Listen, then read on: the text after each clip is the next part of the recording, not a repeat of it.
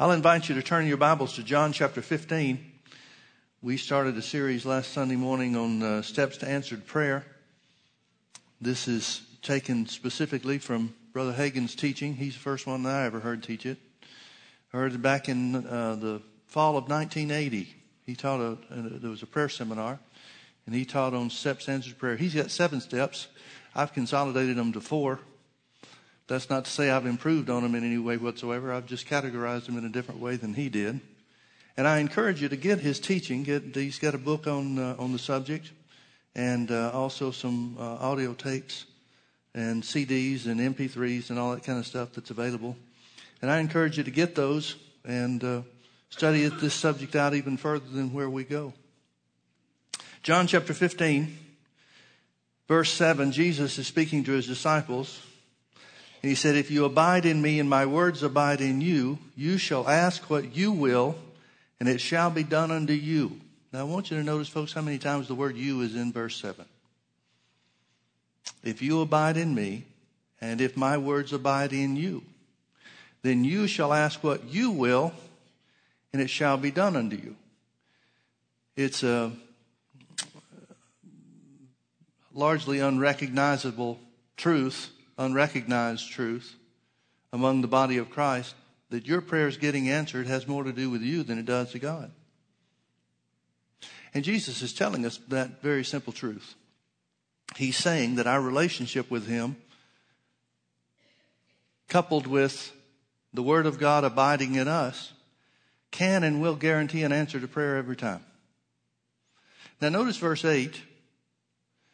Speaking on the same subject, Jesus said, "Herein, or by this," you getting answers to your prayer, in other words, "is my Father glorified, that you bear much fruit." Herein is my Father glorified. God is glorified when you get answers to your prayers based on his word. It's a hard thing for a lot of people to accept, I think. Seems to be anyway. That God wants you to get an answer to prayer more than you want to get an answer to your own prayer. The reason most people reject that is because their idea is, well, if God wants me to have something, then he'll just see to it that it comes. But I want to draw your attention to another verse of Scripture over in James chapter 5 and verse 16. The last part of the verse says this: "The effectual fervent prayer of a righteous man avails much." Now, he's talking about prayer. Talking about the prayer of the righteous. The righteous are those who have been saved by the blood of Jesus. If Jesus is your Lord and Savior, then this is talking about you. This is what your prayer life should look like. The effectual fervent prayer of a righteous man avails much. The Amplified version of that verse of Scripture, instead of saying avails much, says makes tremendous power available. Dynamic in its working. In other words, it's saying the people of God should be effective in their prayer lives.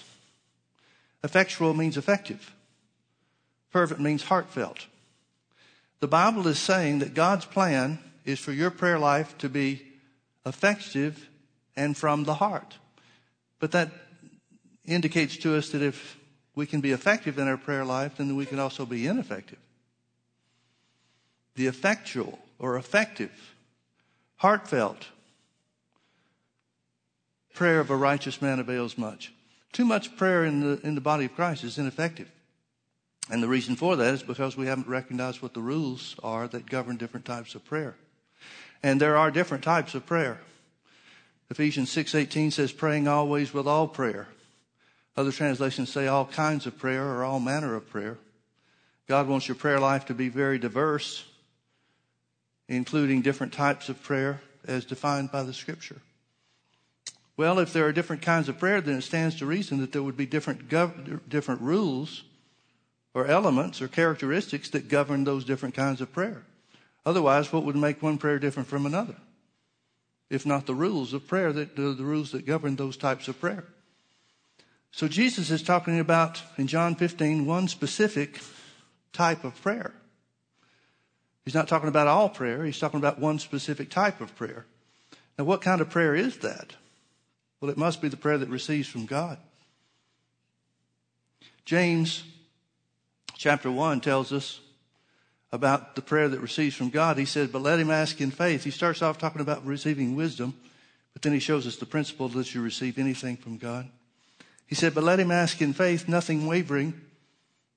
For he that wavers is like a wave of the sea, driven with the wind and tossed. He said, let not that man, the man that doesn't ask in faith, the man that wavers, for let not that man think that he shall receive anything from God. Well, if we put those scriptures together, then what Jesus is saying, if you abide in me and my words abide in you, you shall ask what you will and it shall be done unto you. He's got to be talking about the prayer of faith, because it's the prayer that receives from God. So these 7 steps, Brother Hagin's 7 steps, my 4 steps to answered prayer, if they're followed diligently, will bring an answer every time. Now, folks, I want to hammer this home.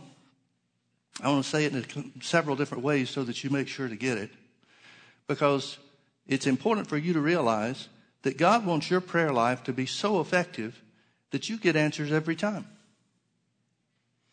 Prayer was never designed, is not designed to be a hit and miss operation. Prayer is designed to work every time. How many prayers do you think Jesus had that went unanswered? Well, it would be blasphemous to think that he didn't get an answer to every prayer that he prayed. Well, what makes the difference between Jesus and us? We have the same relationship with God, according to the scripture that Jesus had. We have the same capability or potential for the word to abide in us as he had, and it did. So what would be the difference? Well, the only difference between us and him might be, and this is certainly something we could overcome as well, but it might be that he understood the rules that govern prayer where we don't. But if we give ourselves to understanding those same rules as he did, then we can expect the same success in our prayer life as he had in his. And that's exactly what he's telling us. If you abide in me and my words abide in you, you shall ask what you will, and it shall be done unto you. I love verse 8. Herein is my Father glorified. God is glorified when you get answers to your prayers. So, step number 1, we talked about this some last week. We'll summarize it, and then go a little bit further. Step number 1 is to prepare yourself to pray. Or we could say it this way, prepare yourself to receive. How do you do that? Number 1, decide what you want from God. Decide what you want from God. Then the next part of that is find the scriptures that promise you those things. The next part of it is get those scriptures firmly fixed in your heart and not just in your mind, for the purpose of being ready to use those scriptures against the devil and demons that will try to make you doubt God's word. Now that's how you prepare to pray. I think a lot of times people make mistakes because they pray too quickly. Now there are some emergencies that arise that you have to pray immediately, but most things can wait for a little while. And in our haste, I think a lot of times we pray before we've adequately prepared ourselves with the scriptures to base our prayers on. I know what that I learned this way from Brother Hagin, and it served me well over the years. I'll take time to take the scriptures I might even be familiar with and be able to quote on a certain subject. But I'll take time to meditate on all those scriptures, every one of them that covers the subject or pertains to the subject in the scripture or in the Bible. I'll meditate on those scriptures for a couple of days before I'll even pray. And what that does is it provides a sure foundation for prayer. You need to realize that God's word is his revealed will. So it does away with any possibility of wondering if it's the will of God. So many times people pray in the church world, they're praying and ending every prayer with, Lord, if it be your will. It's impossible to pray the prayer of faith with the statement or the phrase, if it be your will. Because faith begins where the will of God is known. You cannot believe God beyond actual knowledge. Well, where do we gain that knowledge from? From the Word of God. From the scriptures that promise us the things that we desire. Decide what you want from God. Now again, notice all the times that the Bible says you in verse 7 of John 15. If you abide in me, and my words abide in you, you shall ask what you will, and it shall be done unto you. It's talking about you praying for your desires, praying the desires or your own desires for yourself. This won't work in every case praying for somebody else. Because, see, sometimes your desires for them are different than their desires for themselves.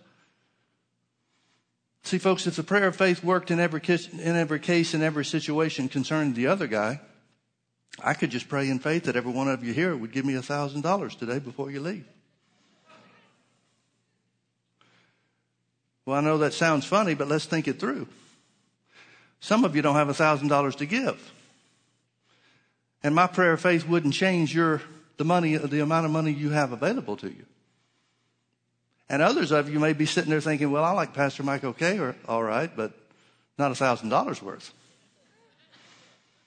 Well, my prayer of faith wouldn't change your will or your willingness to do what I wanted you to do. If that were the case, if it did change your desire and change your willingness to do something, that'd be like witchcraft. And see, that's what a lot of people are doing, thinking they're operating in faith. When I was in Bible school, there was a guy that I was, first of all, moving from Alabama to Tulsa, Oklahoma. Tulsa, Oklahoma, if you've never been there, there's no reason to go.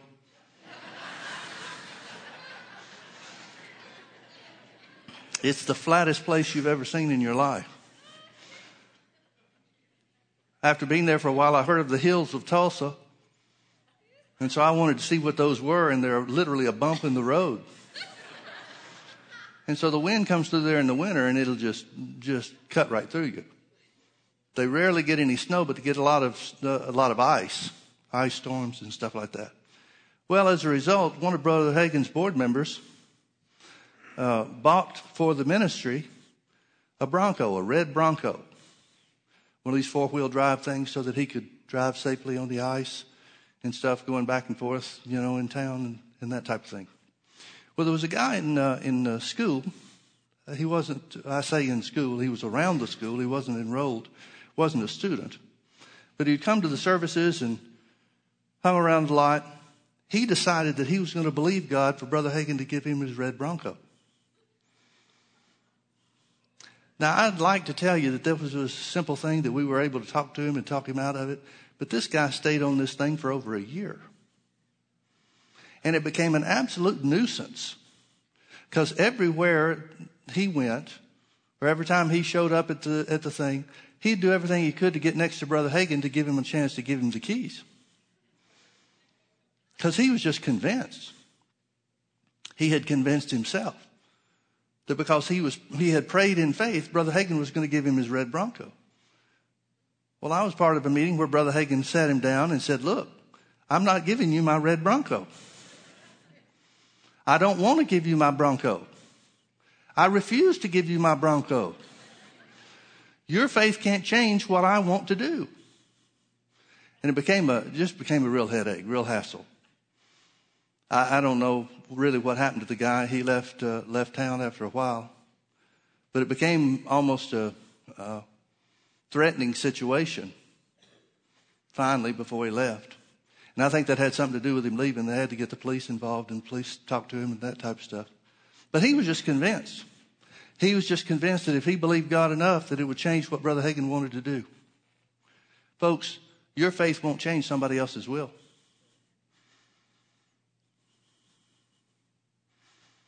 The Bible talks about God operating by faith.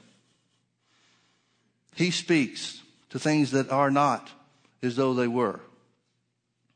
Well, if anybody was going to change somebody's will, it would be God, wouldn't it? I mean, why wouldn't God change everybody's will to get saved? He operates by faith. The Bible talks about the faith of God. Why doesn't he do that? Because he gave man a free will and choice to do what he wants to do.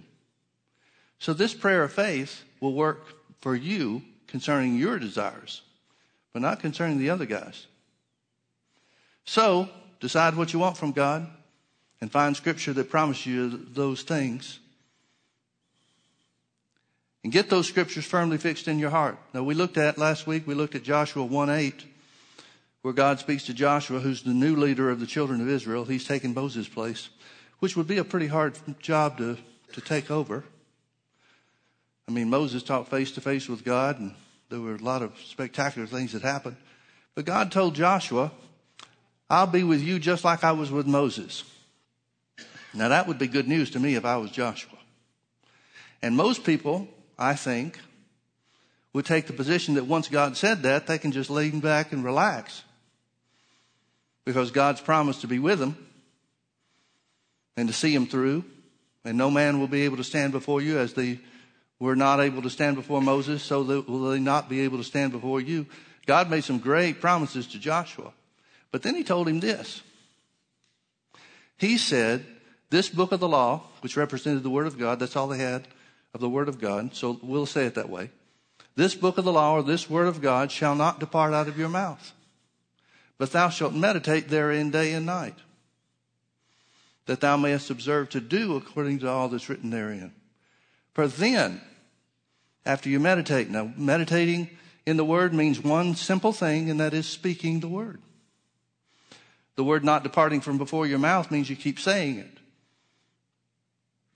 So it's not some Eastern religion meditation that some people have the idea about, where you empty your mind and make yourself a channel for some goofy thing. Meditating, as far as the Bible definition is concerned, is speaking the Word of God, saying God's Word to yourself again and again and again. That's what puts it on the inside of you. That's what writes it on the table of your heart. So God told Joshua, I'm going to be with you.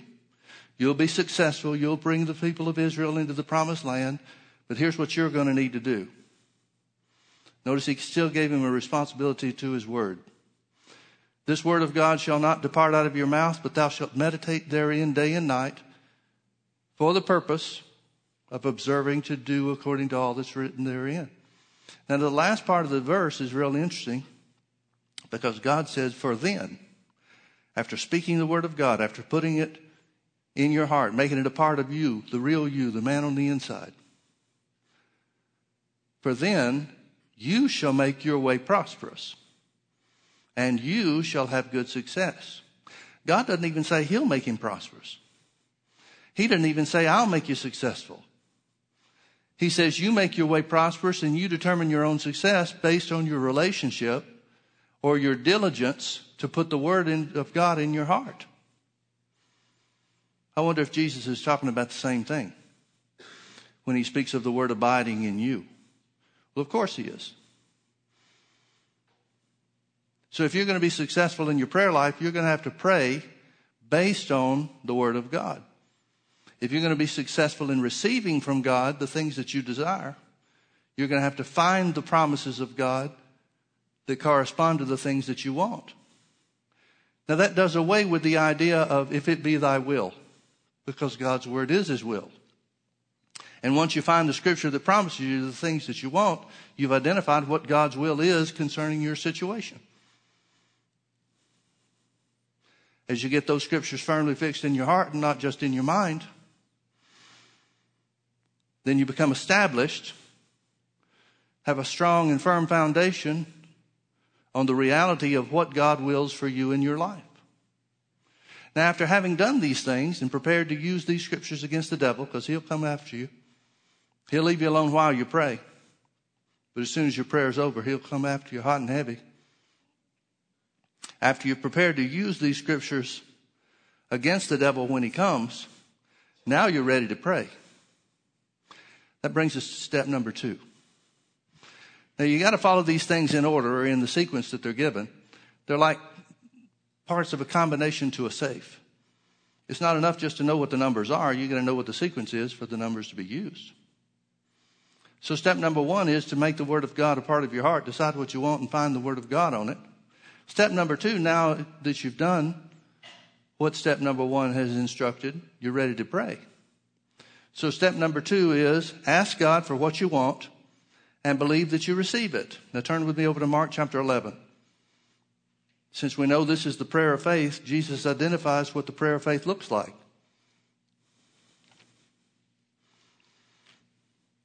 Mark chapter 11 tells us the story of Jesus cursing the fig tree. one day, and the next morning they come by that place again, and the fig tree is dried up from the roots. The disciples call it to Jesus' attention, and Jesus answers and describes the subject of faith. He says, have faith in God. Verse 22. Have faith in God. For verily I say unto you that whosoever shall say unto this mountain, be thou removed and be thou cast into the sea, and shall not doubt in his heart, but shall believe that those things which he saith shall come to pass, he shall have whatsoever he saith. Now verse 24, he's talking about prayer. Notice verse 23 doesn't say anything about praying. Verse 24 does. We know he's talking about faith because he identifies this being the principle of faith. So he says in verse 24, therefore I say unto you, because faith works this way, believing in your heart and saying with your mouth. Therefore I say unto you, what things soever you desire, when you pray, believe that you receive them, meaning the things that you desire, and you shall have them, meaning the things that you desire.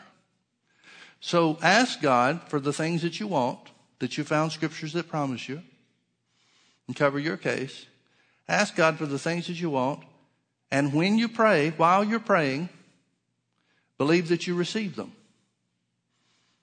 Now, folks, this is the issue for thousands of years that separates the receivers from those that wonder why it doesn't work.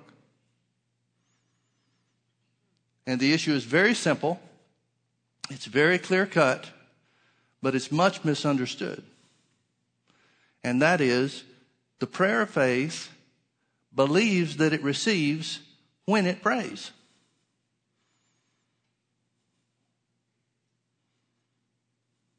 So many times people will misquote this verse. Or they'll say that they're acting on this verse, and then they'll say something like, well, I'm believing God, I'm standing in faith, and I believe I'm going to receive. Do you notice that's not what it says? It doesn't say a word about believing you're going to receive.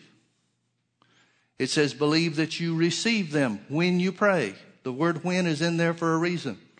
When you pray, believe that you receive them, and you shall have them, meaning the desires. Now, we usually pray about things one at a time. For example, if you desire to receive healing, then you believe you receive healing when you pray, and you shall have healing. If it's finances, then we believe that we receive finances when we pray, and the Bible says that we shall have finances. So when do you believe you receive? Before you have. When do you have whatever you desire? After you believe you receive. Now, the Bible gives us a perfect example of this. Perfect example of this. Notice in John chapter 20, it tells us the story of somebody that believes according to what they can see and feel, which unfortunately is where too many people are at. You'll pray for people to receive their healing, and they'll say, well, I didn't get it. How do you know? Well, because my situation hadn't changed. That's not the prayer of faith. The prayer of faith believes that it receives and expects God to make good on the having part. John chapter 20, it tells us about, in verse 19, it tells us about Jesus appearing to the disciples, breathing on them and saying, receive the Holy Ghost. But notice in verse 24, it says, but Thomas, one of the 12, called Didymus, was not with them when Jesus came. The other disciples therefore said unto him, we have seen the Lord. But he said unto them, except I shall see in his hands the print of the nails, and put my finger into the print of the nails, and thrust my hand into his side, I will not believe. So what's he going to believe according to? What he can see and feel. After 8 days again, the disciples were within, and Thomas was with them this time. Then came Jesus, the doors being shut, and stood in the midst, and said, peace be unto you. Then said he to Thomas. It indicates that Jesus' first and immediate response was to turn to Thomas and deal with his situation. Then said he to Thomas, reach hither your finger, and behold my hands. Now the word behold is the same word see. in verse 25. So he says, reach hither your finger and behold or see my hands. And reach hither your hand and thrust it into my side. And be not faithless, but believing. Now I want you to notice what he says. Jesus defines the position of believing according to what you can see and feel as being faithless. Jesus says Thomas is faithless. For as long as he's saying, I won't believe unless I can see his hands, the nail hole in his hands, and thrust my hand into where that spear cut into his side. Jesus says that's faithless, or without faith. Why? Because faith believes according to what was spoken. It believes according to the word of God and not according to what it sees and feels. Now Jesus goes on, or Thomas responds first. In verse 28, Thomas answered and said unto him, my Lord and my God. Jesus said unto him, Thomas, because you have seen me, you have believed. Blessed are they which have not seen and yet have believed. Now I want you to notice he doesn't say Thomas is blessed in any way whatsoever. He just simply says, because you've seen me, you believed. Well, that's what Thomas said. Thomas said in verse 25, unless I can see his hands, where the nails were driven into his hands, literally his wrists, unless I can put my hand into his side where that spear cut into him, I will not believe. He didn't say he can't. He says, I will not believe. Folks, you need to understand something about faith, and that is, it's a choice. I know a lot of times people say, well, I just can't believe. Sure they can't. Well, I just can't believe anything that I can't see. Brother Hagin used to respond this way. Do you believe you've got any brains? You ever seen them? See, folks, there are a lot of things in life we believe that we can't see. We believe in gravity. We can't see it. We can see the results of it. We believe that the wind blows outside. Why? Because we can see the wind? No, because we see the leaves on the trees moving. There's a lot of things we believe in that we can't see. Thomas says, except I can see the print of the nail in his hands and thrust my hand into his side, unless I can see something and feel something, I will not believe. And Jesus does not commend his kind of faith. That kind or that type of faith that Thomas is operating on is the kind of believing that comes from the seeing and feeling, or comes from the five physical senses. Jesus doesn't commend that at all. He doesn't say, good job, Thomas. He says the ones that are blessed are the ones that haven't seen and yet believe. Now contrast that with Romans chapter 4. Look with me over to Romans. In the 4th chapter, it tells us about Abraham and his faith. Thomas's faith is based on what he can see and feel. Abraham's faith is based on something else. Beginning in verse 17, speaking of Abraham, it says, I'll pick up in the verse, I'll just start in verse 17. As it is written, I have made thee the father of many nations. That's what God had said to him. Before him, another translation I think says better, like unto him. It's talking about how Abraham was like unto God in this respect. Like unto him whom he believed, even God who quickeneth the dead and calleth those things which be not as though they were. Who against hope believed in hope that he might become the father of many nations. According to that which was spoken, so shall thy seed be. And being not weak in faith, he considered not his own body now dead, when he was about 100 years old, neither yet the deadness of Sarah's womb. He staggered not at the promise of God through unbelief, but was strong in faith, giving glory to God, and being fully persuaded that what he had promised, he was able also to perform. Now we know that Abraham received that which God had promised him. Why did Abraham receive? Well, verse 18 tells you, he believed according to that which was spoken. He believed according to that which was spoken.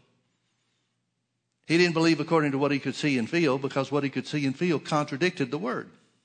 Now this is an important point that we need to realize, folks, because some people, bless their hearts, they take things and go to extremes with them. just like the guy I was telling you about, believing for Brother Hagin's truck. But you need to realize that we operate in this life, this natural life, in many, many ways according to what we can see and feel. And that's right. That's appropriate. If we're going to cross the street, we need to walk according to what we can see.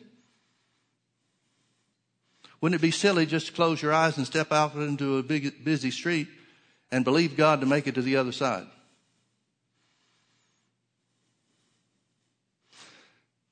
In like manner, if we get our bank statement, it says we've got $100 in the bank, it would be foolish to, by faith or any other silly reason, start writing checks for thousands of dollars.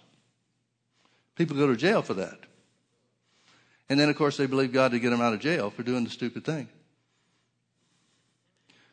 Well, believing according to what we can see and feel, or operating according to what we can see and feel in this natural realm, is a necessity until it contradicts the Word of God. Once it contradicts the Word of God, then you're going to have to choose. And again, it's a choice. Faith is a choice. Then you're going to have to choose what's more important to you. What are you going to live your life by? What are you going to accept as truth? What you can see and feel? Or what God's Word has said?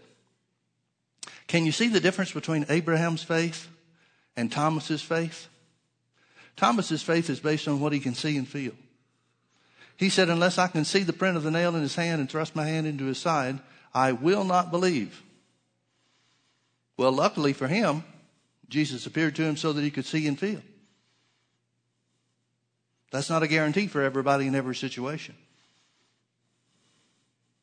I believe that was for one reason and one reason only. And that is Jesus has already prayed. And in his prayer, he said, Father, I have kept those that you've given me. I haven't lost a one except Judas. Of course, that was the fulfillment of Scripture. He prays that in John chapter 17. That necessitates that Jesus is going to have to reach Thomas so that he doesn't lose him. But you need to realize this. If Jesus had not appeared unto Thomas, Thomas would not have been saved.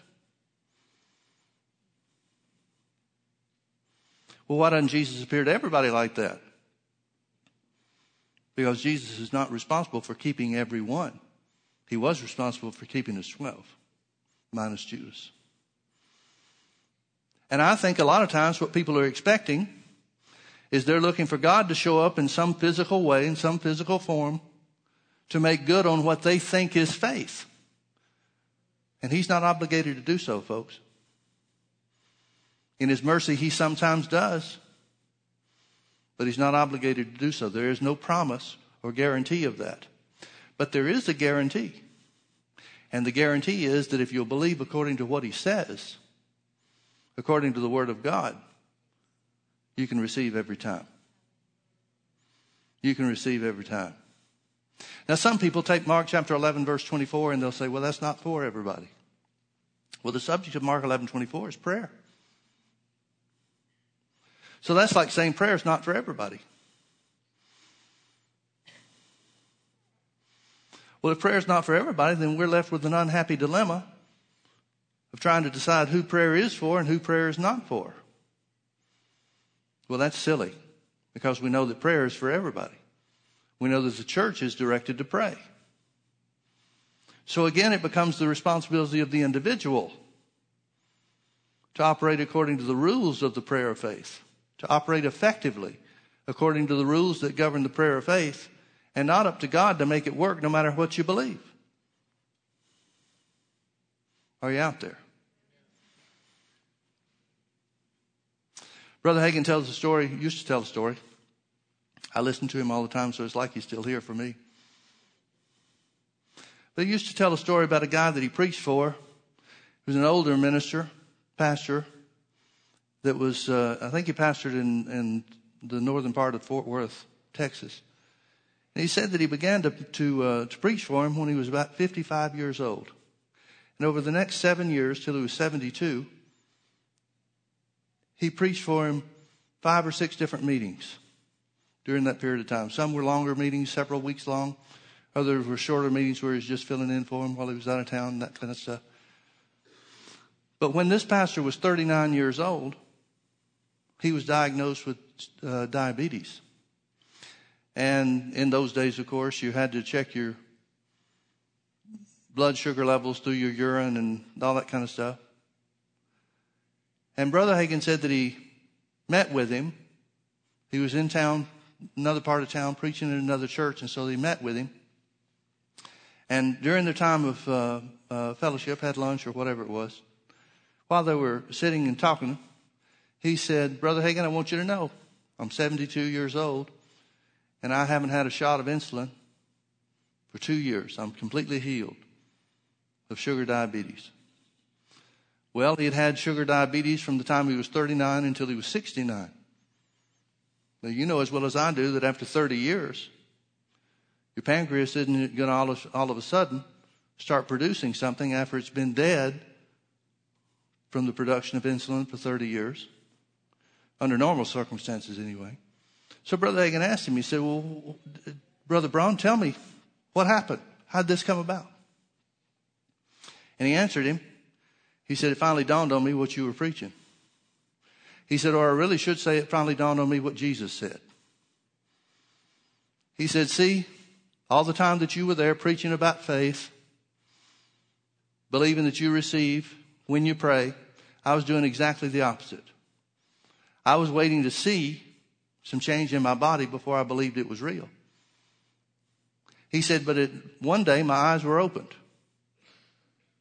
And he said, I saw that the Bible says to do just the opposite. To believe that you receive before you see and feel the difference. He said, so I started taking my insulin shots, continued taking my insulin shots, but he said, I started adding something to it. He said, every day, as I'd give myself, check the sugar levels, and then give myself a shot of insulin, he said, every day, I would say, I believe I received my healing from sugar diabetes. He said this went on for a matter of years. Certainly from the time that he was 62 to when he was 69. What's that, 7 years? So I guess for about 7 years he continued to do this. He said that he went to the doctor as a result of an accident, a car accident he had. He was driving a truck. And he said a bee got in the truck and the bee got behind his glasses. He wore eyeglasses, and so somehow or another the bee got behind the glasses. So he starts slapping at himself, knocks his glasses off, runs up over the curb and hits a tree. Well, they didn't have airbags and seat belts and all that kind of stuff, so he banged himself up pretty good. So he went to the doctor, same doctor that he had gone to for his diabetes and stuff, general practitioner. So he goes into the doctor's office, the doctor checks him out, sees that he didn't do anything except bruise himself pretty badly. And he asked him, he said, are you still taking your insulin? He said, yeah, every day. He said, let's leave it off for a while. He said, your levels are not showing the same thing that they used to. Well, that turned into 3 years between the time that the accident happened and when Brother Hagin was talking to him. Turned into 3 years, and he never took another shot of insulin. Now, what happened? What happened was very simply this. He started acting according to the rules that govern the prayer of faith. He began to believe that he received his healing before he had his healing. Now, I can tell you people that have done this effectively, stand here all day long and tell you about people that got results. And I can tell you about people that thought they were doing the same thing and failed. There was one pastor in Kansas. It's been almost 30 years ago now. But he told his congregation, he said, I've been diagnosed with diabetes. I've had this diabetes for a long time, but I'm going to receive by faith.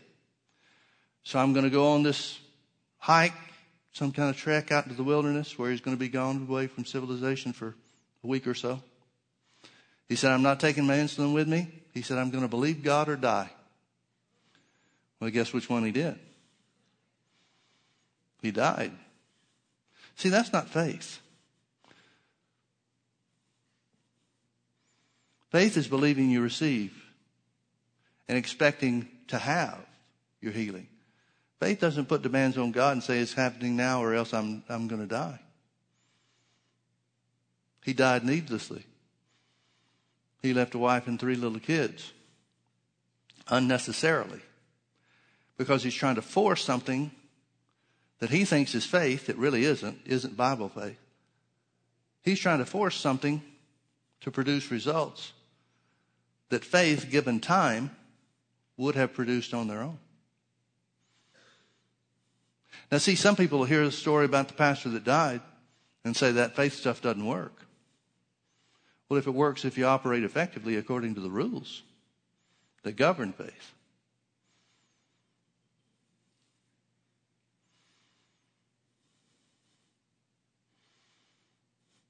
Somebody here on staff was telling me not too long ago that they had gone to the eye doctor, and the eye doctor said, your cornea is getting thin.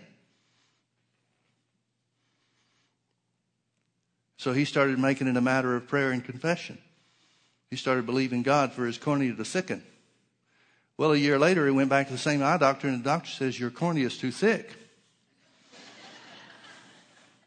So he's changed his confession to the right thickness, not just thicker.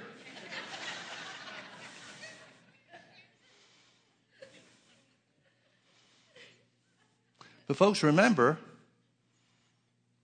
the principle of faith that Jesus identified in Mark chapter 11, verse 23. He said, whosoever shall say unto the mountain. Notice he didn't even say whosoever shall say unto God. He's talking to the circumstance. Whosoever shall say unto this mountain, be thou removed and be thou cast into the sea, and shall not doubt in his heart. Now, what does doubting in your heart mean? Well, we could teach on this forever, but let me just give you a quick definition of it. Doubting in your heart is doing what Thomas did, which is believing according to what you can see and feel. Doubting in your heart is speaking according to the information given by the 5 physical senses. So Jesus said, whosoever shall say unto this mountain, be thou removed and be thou cast into the sea, and shall not doubt in his heart, but shall believe. We must be talking about believing in the heart. If he's talking about doubting in the heart, then he's got to be talking about believing in the heart. But shall believe in his heart that those things which he saith shall come to pass. He shall have whatsoever he saith. Notice he's saying your words will come to pass. Not your words to get instant results. He says your words will come to pass because of the law of faith. Your words will come to pass. Now, folks, that's going to bring us to step number 3. I won't get into it this morning, but I'll just tell you what step 3 is, and that is to keep your heart from doubt. Because this becomes the number one way that the devil will try to attack you. He'll try to make you doubt in your heart, to rob you of the things that God has promised you, to rob you of the things that you found in Scripture that covers your situation. And it's perfectly understandable when you understand how faith works, then it makes sense that the devil attacks us the way that he does. Because he knows that if he can't keep you from doubting in your heart, or we'll say it this way, if you continue to believe in your heart that what you say will come to pass, he can't stop you from having what you say. So he's going to work overtime to try to make you doubt. He's going to work overtime to make you look at circumstances. He's going to work overtime to make you aware of your feelings, to make you aware of thoughts that contradict the word, anything and everything that will distract you from what God said, to make you speak and act in line with your 5 physical senses. He wants to turn you into Thomas's faith, turn you toward Thomas's kind of faith instead of Abraham's kind of faith. Because he knows Thomas's kind of faith doesn't receive. That's the wavering that James talked about. He said, let not that man think that he will receive anything from the Lord. But Abraham's kind of faith, believing according to what was spoken, works every time. Amen? Amen. Let's pray. Father, we thank you for the privilege that we have to walk by faith and not by sight. We thank you, Lord, for all that Jesus has accomplished for us. And we thank you so much for your word that reveals what he's done for us. We thank you, Father, for who you've made us in Christ Jesus. you have made us the righteousness of God in him. We thank you, Father, that because we're righteous, we have perfect fellowship with you. We thank you that because we're righteous by his blood, not by our own actions, we are candidates to receive anything and everything that he did for us. Because we're righteous, we can walk in divine health. Because we're righteous, we can walk in the abundance of God. Because we're righteous, we can have perfect peace with you. Thank you, Father, that your righteousness shows forth in our lives. Your righteousness shows forth in our prayer lives so that we have what we desire of you. In Jesus' precious name. If you can agree with that, say amen. Amen. Well, before we go this morning, we want to receive communion.